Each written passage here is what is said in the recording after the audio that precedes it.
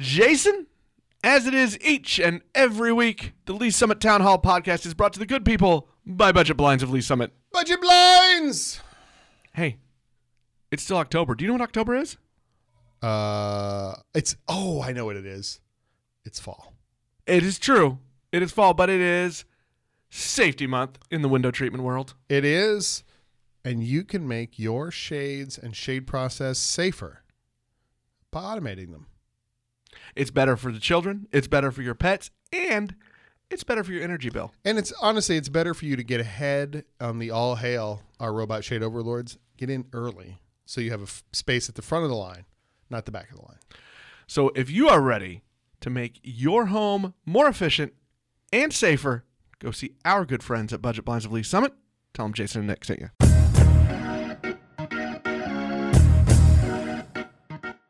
Hello and welcome to this Friday conversation edition of the Lee Summit Town Hall podcast. I am your host, Nick Parker, and today I have a returning guest, Hans Kochman. Kochman. Close. You'd think that we're friends and I would know that. You just call me Hans. That's okay. I do. I just call you Hans. Sometimes I call you Pastor Hans. You're not my Hans. You're not my pastor. Yet. Yeah. Hans, welcome back to the show. We met about, I'm going to say 2 years ago. That sounds about right. Yeah. You were on the Town Hall podcast as a part of the Lee Summit Ministerial Alliance. Yep. And we talked a little bit about that group and what you do in the community. And your big event is coming back up. Yes. In about 4 weeks. Less than that. It's the Sunday before Thanksgiving is our community Thanksgiving service. Wow. Yeah. That is coming up. I don't really want to talk about that this time. New topic. Yeah, I want to talk about you, actually. I pulled you aside a couple weeks ago. I wanted to talk a little bit about you. You are the minister, the reverend, the pastor. Yes. At the Lutheran Church in Lee Summit. Is it? I said the, but one of a few, right? That is true. We are the only of the ELCA Lutheran churches in Lee Summit.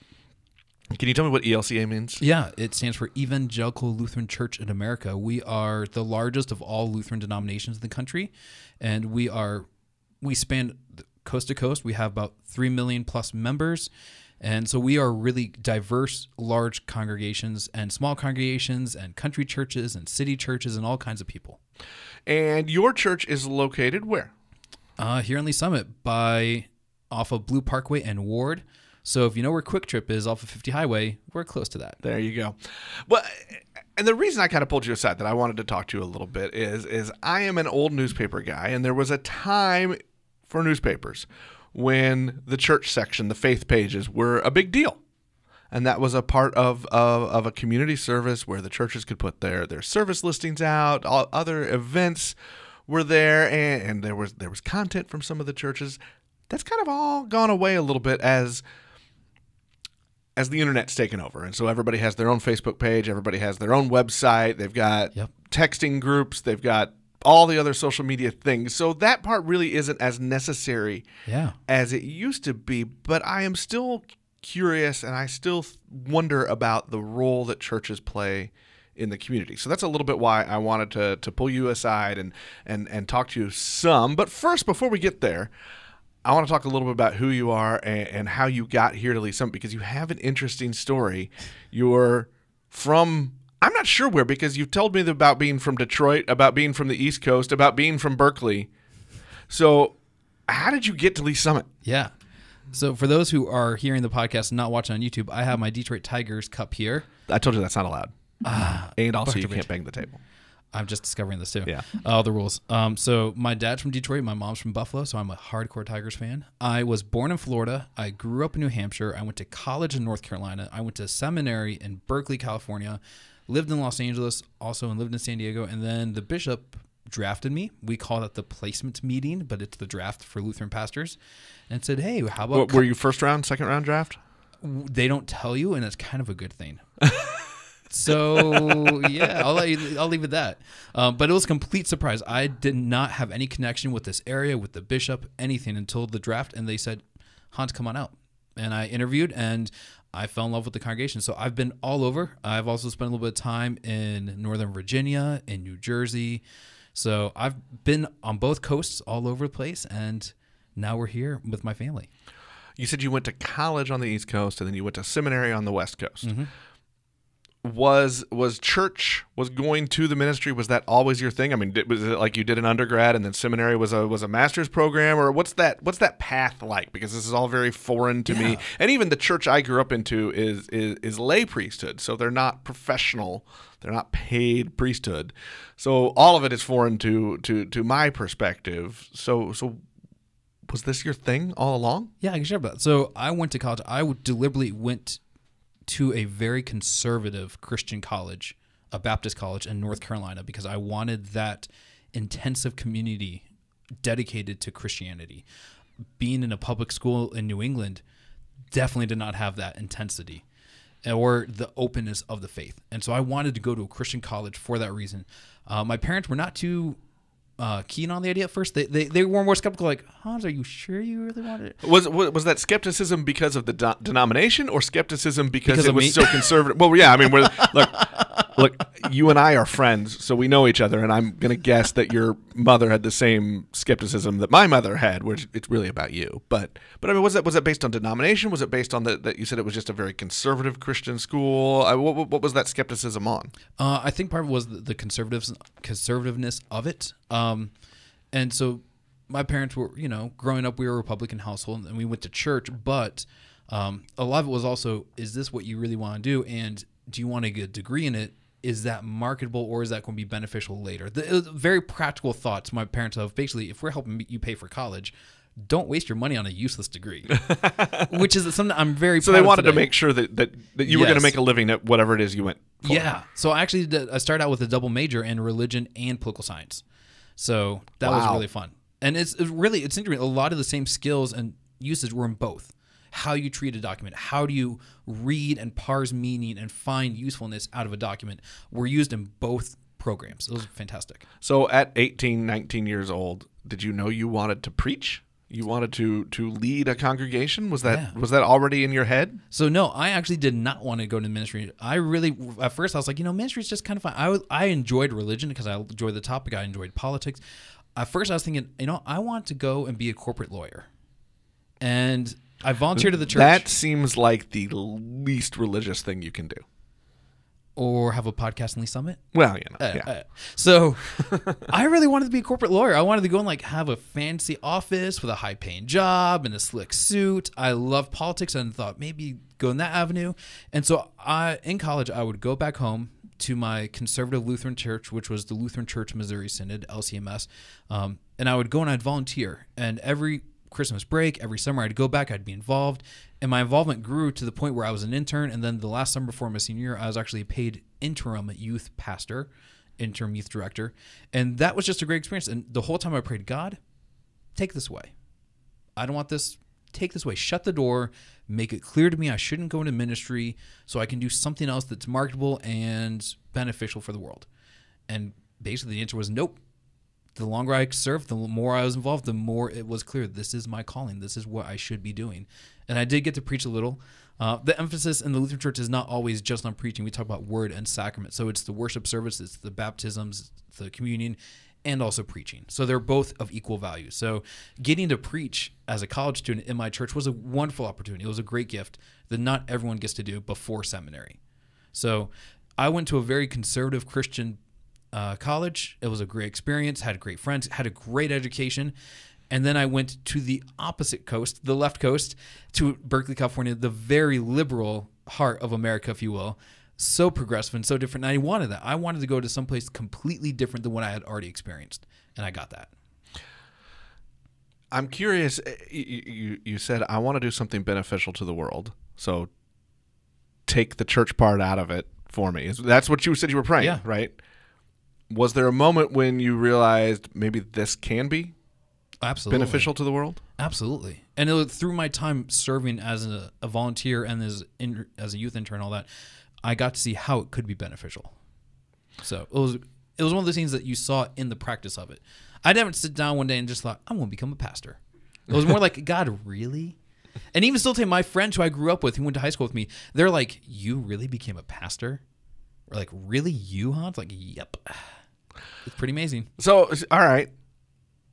So what was that like? What's that? Here's where the cynic and the skeptic in me is what's that like when you realize there's a calling. This is gonna be my thing. Is there a moment? Is it a gradual thing where it just you kind of settle into it, or was there kind of a moment where you're like, I'm gonna do this. This is what I need to do. For me, it was gradual. It was absolutely gradual. I came from the experience of the classroom, and I got to preach on weekends in Baptist churches throughout North Carolina, and I also got the experience in my home congregation. So those things, it really was a gradual thing that led up to it. But it's great that, the calling, and as a Christian, I think everyone has a calling. Everyone has a vocation. That's really at the heart of Lutheranism, that we are all called by God.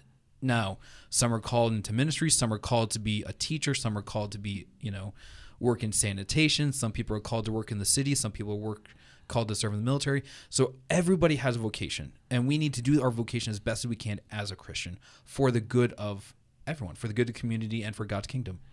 Well, that's actually where I want to get to now. You just said for the good of the community. So, as a local minister for a community church, what role do you have? I guess I want to compare your role with you told me off air before we started that you have about 300 people in your congregation. Yep. And you get 100 some kind of on a regular basis. Yeah. On a Sunday service. So what is your role with them, and then what is the role of that church for the broader community, for the community of 97,000, 100,000 people? What is that connection like? Yeah, so there's kind of 2 points that I'll go take the first one. Was my role with the congregation and with the community, that community of Martin Luther Lutheran Church. Being a pastor is really a jack of all trades. So yes, there's preaching, there's worship leading, there's also administration, there's leadership, there is teaching. I'm very proud to say that hopefully my Catholic friends are listening. We do a joint Lutheran Catholic Bible study every week at Holy Spirit Catholic Church. Just a little plug, if you're not doing anything, 10:30 a.m. on Wednesday, come join the Lutheran Catholic Bible study. Always. So I love the teaching aspect of it, but there's also pastoral care. Walking with people in their times of grief and their times of need, and also in their times of joy and celebration, baptisms and weddings and those kinds of functions too. So as a minister, it is so varied. It is so wide-ranging, and from week to week, different experiences. Every week is probably different. So that's kind of fun. I want to ask you a question, and this is one other time on this podcast I've interviewed another minister, Hubert Neth, who just last week, his final service. I've heard. I asked him to explain and to describe what it was he did. And he gave me one word. He said, I love. And I am not even going to try to really describe what he meant, because we got into a conversation after that, and I am nowhere near as eloquent as he is. And I'm also going to use that as hey, go back and listen to an old episode.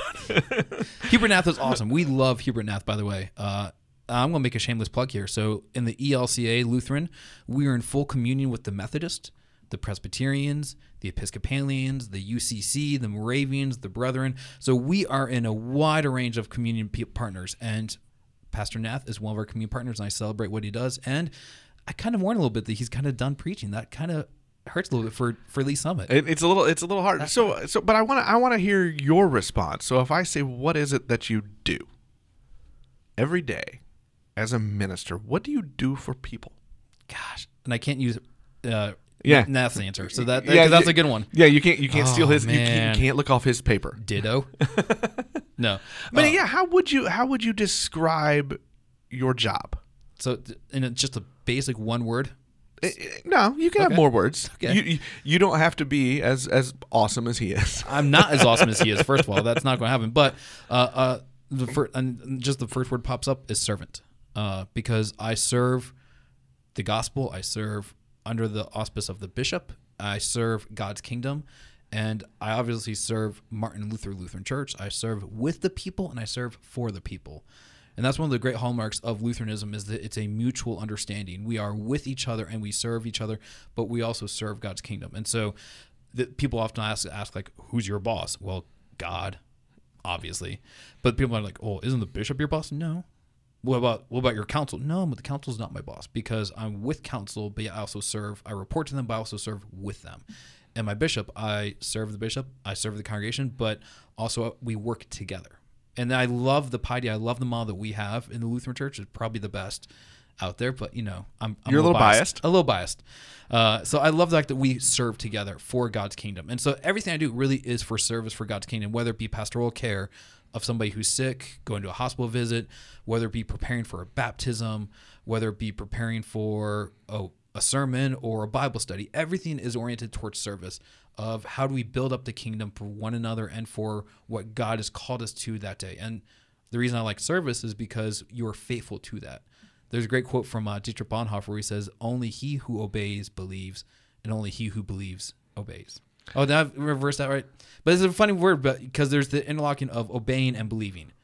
So you can't obey and you can't serve unless you believe, and you can't believe unless you're obeying and serving.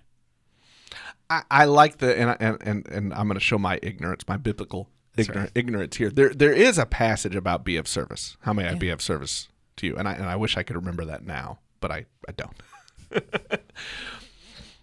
But I want to dig into just the word a little bit, because I think that's a key word. It's one of my favorite things to say is just to kind of, when I want to reset myself and start things over, it's how may I be of service, whether that's in my business to for clients, whether that's as a neighbor, how can I be of service? So I'm curious what it means to you, and you do, like you said, you work with and for a lot of different people at different levels, levels and places. Yeah.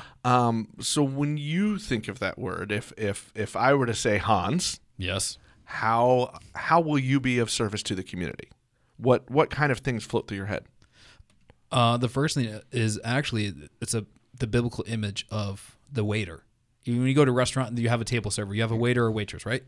That is the Greek word for that is deacon, diakonos, and that is the basis for deacons, because they served the Lord's table. And I always think of the old guy at the back of the church who smoked. No.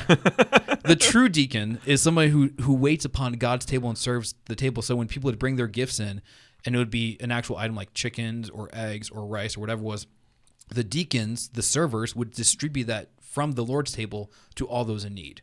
And that's where deacons really came from in the biblical sense. And so I love that image of serving as going out from the Lord's table, going out from where you are, from that place of gathering and worship, going outward and going out to serve the hungry, the needing, those who need that. So the question that you had earlier kind of connected to this also. We didn't get to that second part of that question. No, we didn't. But here it is again. And so how do we connect in the community? How do we serve? I'm really proud to say that Martin Luther Lutheran Church is deeply connected in Lee Summit. We are one of the charter churches behind Lee Summit Social Services. We are one of the congregations that helps extensively with Metro Lutheran Ministry. We've been involved with Coldwater. We've been involved with Bessie's House. I mean, if you name it, we've probably been there and helped with it. We're kind of the silent partners of the Christian world. We are always out there helping, getting involved, getting our hands dirty, helping as best we can. And like, just so that we don't forget this, you also are the home to a big nonprofit in the community, and that One Good Meal. That is one good meal. So, are there things you wish you guys did more? There's so much more, yeah. Because you churches all around the community are they're always reaching out. Mm-hmm. Let's bring in more people. Let's connect more. But are there places where I don't want this to sound as cynical as it probably is. But are there places where you wish you could connect with more to make more difference, more of a difference? Yeah. So what I would take issue with what you said about going out to serve, to bring people in and to grow the church. Sadly, that is the truth. You can't take issue with me. It's not allowed. As a friend, I can. But okay. I take issue because that's exactly what the reality is. So many churches, so many pastors, they get out to serve in order to bring people in to grow their church. Is that because there has to be a business side too? I mean, you've got to bring in your whether it's tithing, whether it's offering, whatever. You've got to bring in a little bit to keep the lights on, right? Mm-hmm. You've got to build the building and keep the building up to date. Is that just where it's just hard because you have to think about those things too? I mean, you're a pastor, but you're also a CEO. Yes. You do run a business. So the good thing is at our congregation, we're in a stable place. So from the regular offering of the membership, we are able to maintain the lights, the budget, the staff, everything. So everything that goes above and beyond, we give back away. We give everything from Christmas Eve service away. Not a single penny stays from Christmas Eve. And I love that because it shows when you gather one of the two most important days of the whole year for Christians, we send all of that out. And I love that. And we send it to feeding the hungry through One Good Meal. And we usually find another nonprofit, usually in the Lutheran world, that helps some way. So the answer to your question about we do help, but the goal should always be to go help because we are called to help. Not because Jesus said, go bring them in and make them members. No, Jesus said, go make disciples. But we've kind of messed that up in the Christianity in America today. We think about numbers. Is that not the same thing? No, they're totally different. This could be a long conversation.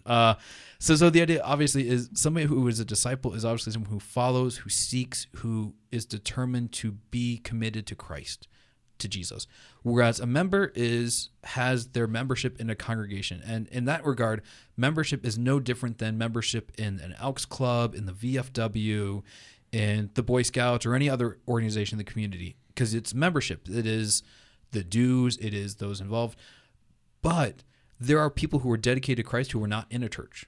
And there are people who are members in church who probably might not be disciples. And that's one of those scary things that pastors, we preach about regularly, of growing the discipleship and growing deeper in Christ, growing deeper in the faith to our own congregations. And it might sound like preaching to the choir, but there are people who go to Sunday who just maybe go out of obligation. That's membership. As compared to I want to worship, I want to experience this, I want to experience the community so that I can be a better follower of Jesus. For you, what is that deeper relationship? And the thing I really want to get to there is what are you trying to impart? To maybe take someone who has been a member, but you want them to get to that deeper level. Yeah. What are you trying to impart to them? How are you trying to lead them along, pull them along? The number one thing is lead by example. So I can't expect other people to do what I'm not already doing. So the basics, super basics, praying, reading your Bible, serving in the community, and encouraging and living out the faith for others. Not in a self-glorification, but because that's what we should be doing. So those are super basic things, but that's kind of where we go for discipleship of these are where it starts of, are you praying? Okay, so are you reading the Bible? Well, all right. So here's again where, and I might make you mad. I might make other people listening upset. So this is the cynic in me, right? Bring it. So praying, reading the Bible, showing up, but I understand the importance, right, that you put on that. But I can do that and it doesn't mean anything. So it's that next part. I guess that's kind of what I'm looking for is what do you mean? What is that deeper relationship? What is that? Okay, those first three things are passive. I'm going to word this better now. Okay. Those first three things I look at as are passive, with the exception of showing up, because I think, look, I always say this on the show, decisions are made by those that show up. Showing up is huge. It's key, yeah.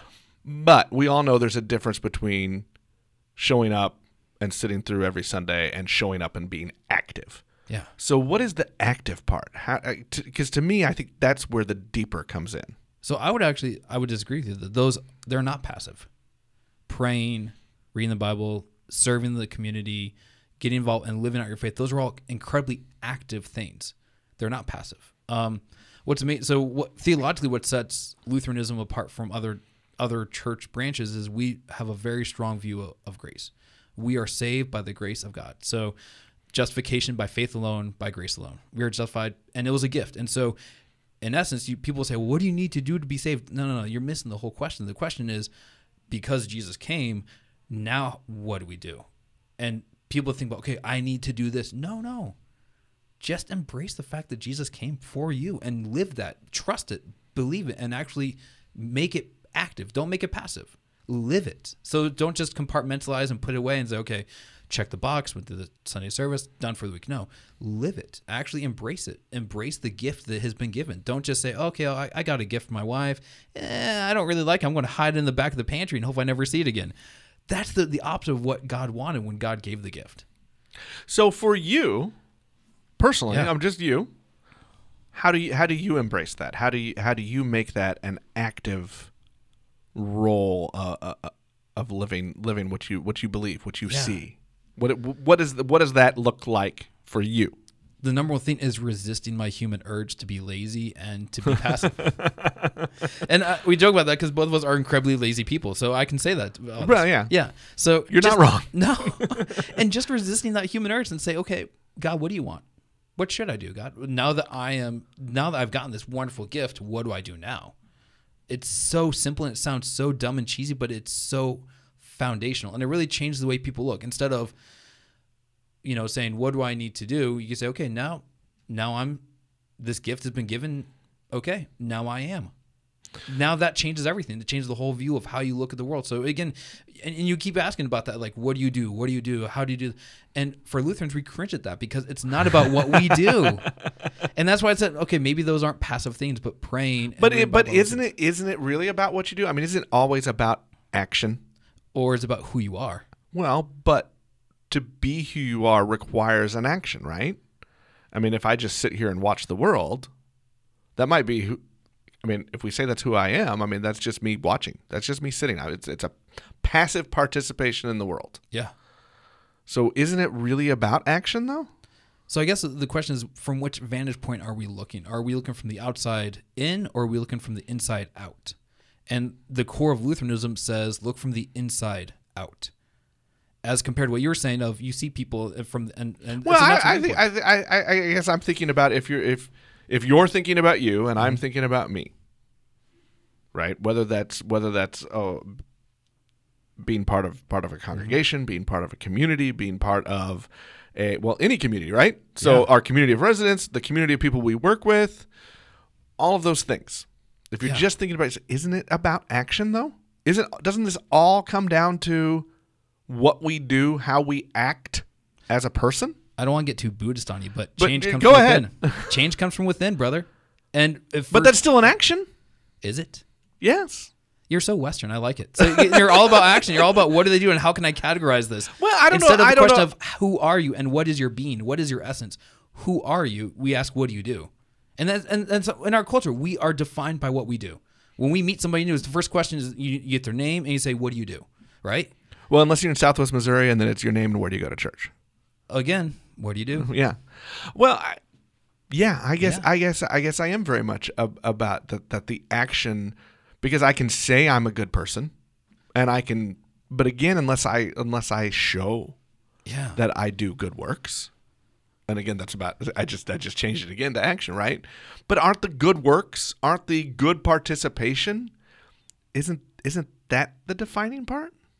And maybe I'm just not seeing. So I'm not seeing the cards you're dealing. And you're not seeing the cards I'm dealing, but that's okay. And so again, for Luther, Martin Luther changed the whole conversation. He flipped it all the way around because medieval Christianity said exactly that.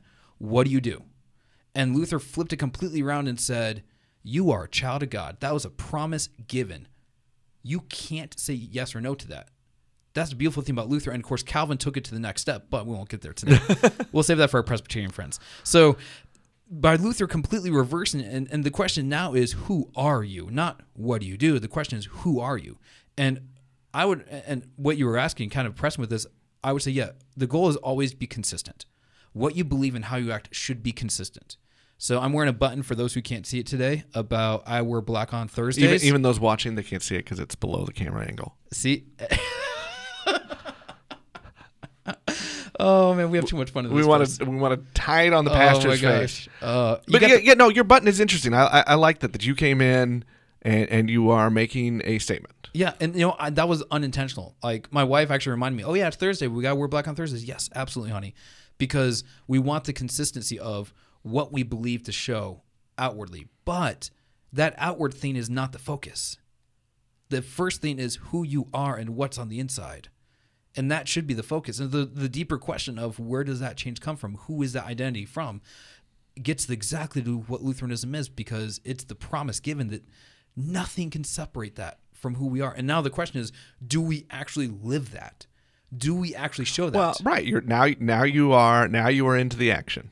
And but again, that's going to come back to my kind of where I started, which was then your role as a church, as a pastoral leader, your role in the community. Doesn't that require action? It does, but that's always secondary. Okay. The first and foremost is always who are you and what is that identity? And then the second is, so how do you live that out? And so maybe I just did a really long theological dance around what you were trying to get at. I'm sorry. But look, they're all theological dances. But I think the important thing is it is self-discovery. It is finding kind of who you are and what works for you, right? I mean, there are multiple denominations, there are multiple ways of being, but I'm gonna go out on a limb and say we all kind of have a similar basis for all of that, which is be nice. Be nice. Do unto others as you want done to you. And Jesus said that. Yeah. You know. The golden rule. I am always reminded of you're a little bit younger than me, but I'm always reminded of the old Michael Landon TV show. Now I can't remember it. The Angel Highway to Heaven. Highway to Heaven. And there was an episode. Ned Beatty was the guest star, the great Ned Beatty, Nice. and he was a homeless man, a bum, and he had some mental issues. But all he did, he just kept walking around telling people to be nice. And I will always remember that as that was the lesson.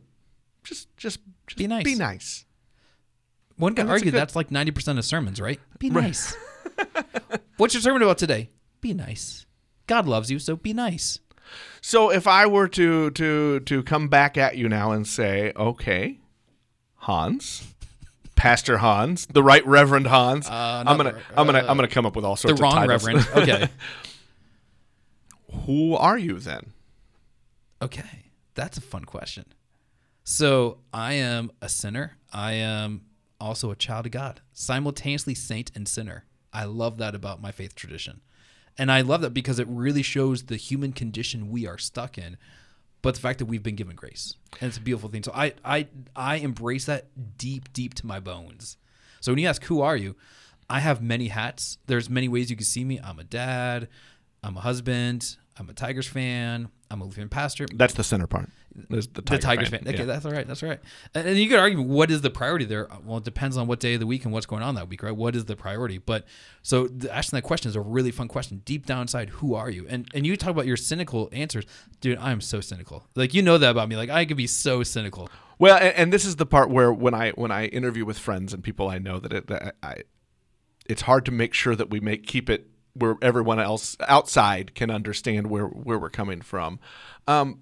Is it important for you to have? I guess is it important for you that when you are giving lessons, which is really kind of a little bit of what preaching is. You said Yeah. you were a teacher too. Yeah. That was part of your role. Is it important to impart that bit of self-awareness? Absolutely. I mean, because you just said, I am all of these things. I am sinner. Yeah. I am saint at the same time.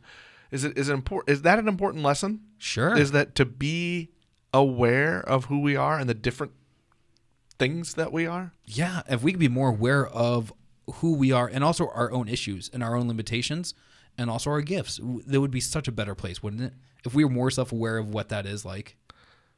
Yes. Yeah, absolutely. I think at this point now you're talking about empathy and these are all conversations that dig into the conversations we've had on this show and throughout the community for a long time now. And so I want to then get back to, because we've danced around and we've gone, who are you? What does the religion mean and all of that. But now let's put it back the prism of looking at the relationship between you and community. Okay. And the community that the church serves. Our nation has a huge history of churches, Christian churches, playing a role in community. Absolutely. And community growth and development. And I said Christian churches, but that's lots of churches. I mean, the Judaism and we're seeing all sorts. Yeah. And it takes all sorts. So with that prism, how do you kind of define the role then of the church with the Lee Summit community and your role as a leader? Oh man, yeah. So what's interesting is Lee Summit is in a transition for those who've been here a long time. They see the transition, they see the growth. At Lee Summit's not what it was 20 years ago. It won't be the same 20 years from now either. We'll have more growth. It will be a different community than it is today.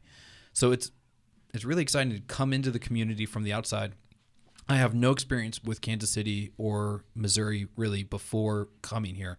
I never lived in this area. So coming in from a completely different world place, the worldview and the culture in California was so different than here. It's beautiful here. It's like stepping back in Mayberry. It's like walking into a Norman Rockwell painting. It's beautiful. But I'm also like, man, this is so different. So my role as pastor is really interesting because I was educated in Berkeley. It was a very different mindset there than what the ministry looks like here in Lee Summit. This is very much still a gentrified 1950s Americana place. People in Lee Summit might not want me to say that, but that's totally what it is. And I kind of embrace it, though, too, because I'm a suburbanite now. Well, okay, so but define what that means, because I think you're right. At first blush, people might hear that, and that might come off a little offensive to them. Oh, good. Okay. Which is fine. But kind of, I guess really, what do you mean by that? Why is that picture? And it's interesting to me because I've spent my whole life in the Midwest, right? What do you mean by that? Why do you say that it's kind of a step backward? And not really backward, but back in time. Yeah, back in time. And I apologize. I don't want to put words in your mouth. That's okay. You can all the time, whenever you want. So my experiences in the community have really shown that a lot of the mindset and a lot of the things we still do in Lee Summit are just the way they've been for the last 50, 60, 100 years. And so people really have not thought too much about, okay, what will it be like now that the community is different? There are plenty of people in Lee Summit who do think about that. Like, what will this, now the community is different, what's that mean? Plenty of good businesses here in downtown Lee Summit who are thinking, okay, what do we want for the future? Because it can't be the past. But we get the opportunity to make it what we so want. I mean, there's a lot of planning that goes on to it. The reason why I would say it's like a Norman Rockwell painting is we have beautiful public schools. We have wonderful parks. Where I lived in California, I would never go to a public park. That might sound kind of weird to people, but I never would step foot into a public park. The rare occasion is there was a really nice park near the library in Burbank, California, but that was a pretty affluent, gentrified area too. So again, a little comparable with this, but I love going to the park with my kids and letting them play. I don't have any worries about that. I'm not thinking, okay, somebody's going to break in my car right now. I don't think, oh, what's going on with those teenagers on the bench? And that is very much an image people in Lee Summit want to have. They want to embrace this image of this is a wholesome community for the whole family. And that's lovely. And that's great. But that we also know that if you go around, there are places that's not the reality in Lee Summit. And a lot of times we want to not acknowledge that reality. We don't want to acknowledge the poverty in Lee Summit. We don't want to acknowledge the fractured homes in Lee Summit. We don't want to acknowledge, yes, there are deep issues in Lee Summit at times. We want to think everything's great, everything's rosy. And me as the cynic goes, guys, we got issues here. Is that kind of where you see, we're gonna go back to your role, is that kind of where you see that's part of your role is to help embrace those, not just conversations, but embrace the ability to see those things and then to have the conversation. Yeah, if they let me be part of the conversation. I say that I love the fact that we meet with the mayor, the Minister Alliance, and the Minister Alliance has started a task force, if you will, to address homelessness in Lee Summit. That there is a homelessness issue in Lee Summit, and in our congregation, we actually have some woods by our church, and it's a well-known. I say well-known, but for those who are in part of the homeless community, they do know they can go and they can camp out there, and so we've had homeless encampments on the church property. And so I was invited and encouraged to be a part of that conversation with the mayor, with the state police, with the parks department. That would never happen in California. They would never invite the church to be part of that conversation, which I love that they actually welcome the faith community in, partly because it is the church property that issue is going on in. Right. And so I like the fact that I appreciate that we have people in Lee Summit who want to acknowledge, okay, yeah, we have these issues. Let's work on it. It in a lot of ways it feels very much Americana, great suburbia, and that's a good thing too. We have great public schools, we have great parks, we have great communities, but we also can acknowledge, okay, there's some issues. And I've been very humbled by the fact I've been invited to participate in those conversations. I love that the mayor is welcome to those voices at the table from the faith community, because I know in other places I've lived, they would never welcome that voice at the table. How will that role change? Because you just talked about how we're different than we were 20 years ago, and it's probably going to be not probably it will will be different. It will be different in another 20 years. How do you adapt? How does a church adapt? Because I think we go to church for tradition. The tradition is safe, right? That's where the and the sanctuary- tradition is important. Yeah. The rituals, the sacraments, the all of those things, right? And it's back to our roots. Yeah. That's a big part of it. So how does a church grow and adapt and change? If anyone had that answer, they'd write a series of books, make millions of dollars, and go live on an island in the Caribbean. So I guess there's no right answer for that. But, there isn't. But what do you see as a church leader? You are one who gets to help shape that. So how will you do that? Or what do you hope that you'll get to see? Man, so just it might sound cliche, but being a faithful servant to what that looks like in the future. So I don't know what that's going to be like. Keeping the community grounded, keeping that church connected in the community. One of the biggest issues, and I'm afraid this will happen some in Lee Summit as Lee Summit grows, but we saw it very much so in Kansas City. As Kansas City grew and as the city changed, as demographics changed, the predominantly white churches stayed in the location when the people around them changed. We don't have Swedes immigrating to the middle of Kansas City in droves like we had in 1920. And so when that happened and the churches lost the connection to the people in the community, there's a big gulf there and a big divide. And so the biggest thing is making sure that gulf and that divide never happens between the congregation and the community here in Lee Summit. Keeping involved, keeping connected. I don't anticipate that happening in the next 20 years, but who knows? We don't know what will happen, but keeping the community, so make sure that you reach out to the people, you help the people, you serve the people in the community, whether it be through One Good Meal, Lee Summit Social Services.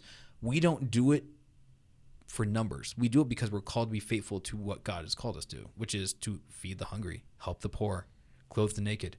So in that regard, it's all about being faithful to what God's called us to. But there's a real practical side of it connects you to the community.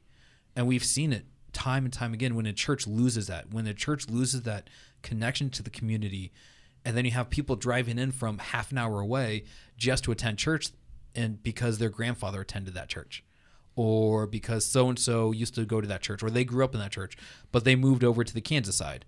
It's kind of funny that I can name some Lutheran churches that actually happens to, and it's still happening.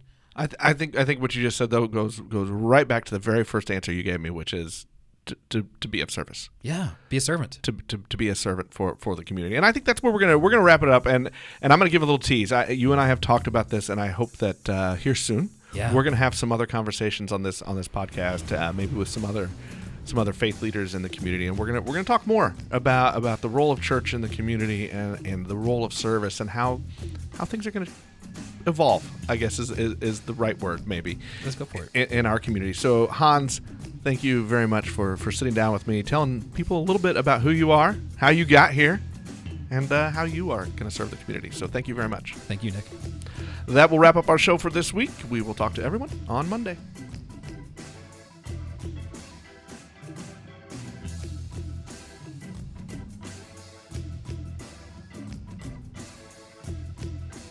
You have been listening to Lee Summit Town Hall, a Link to Lee Summit podcast with hosts Nick Parker and Jason Norberry.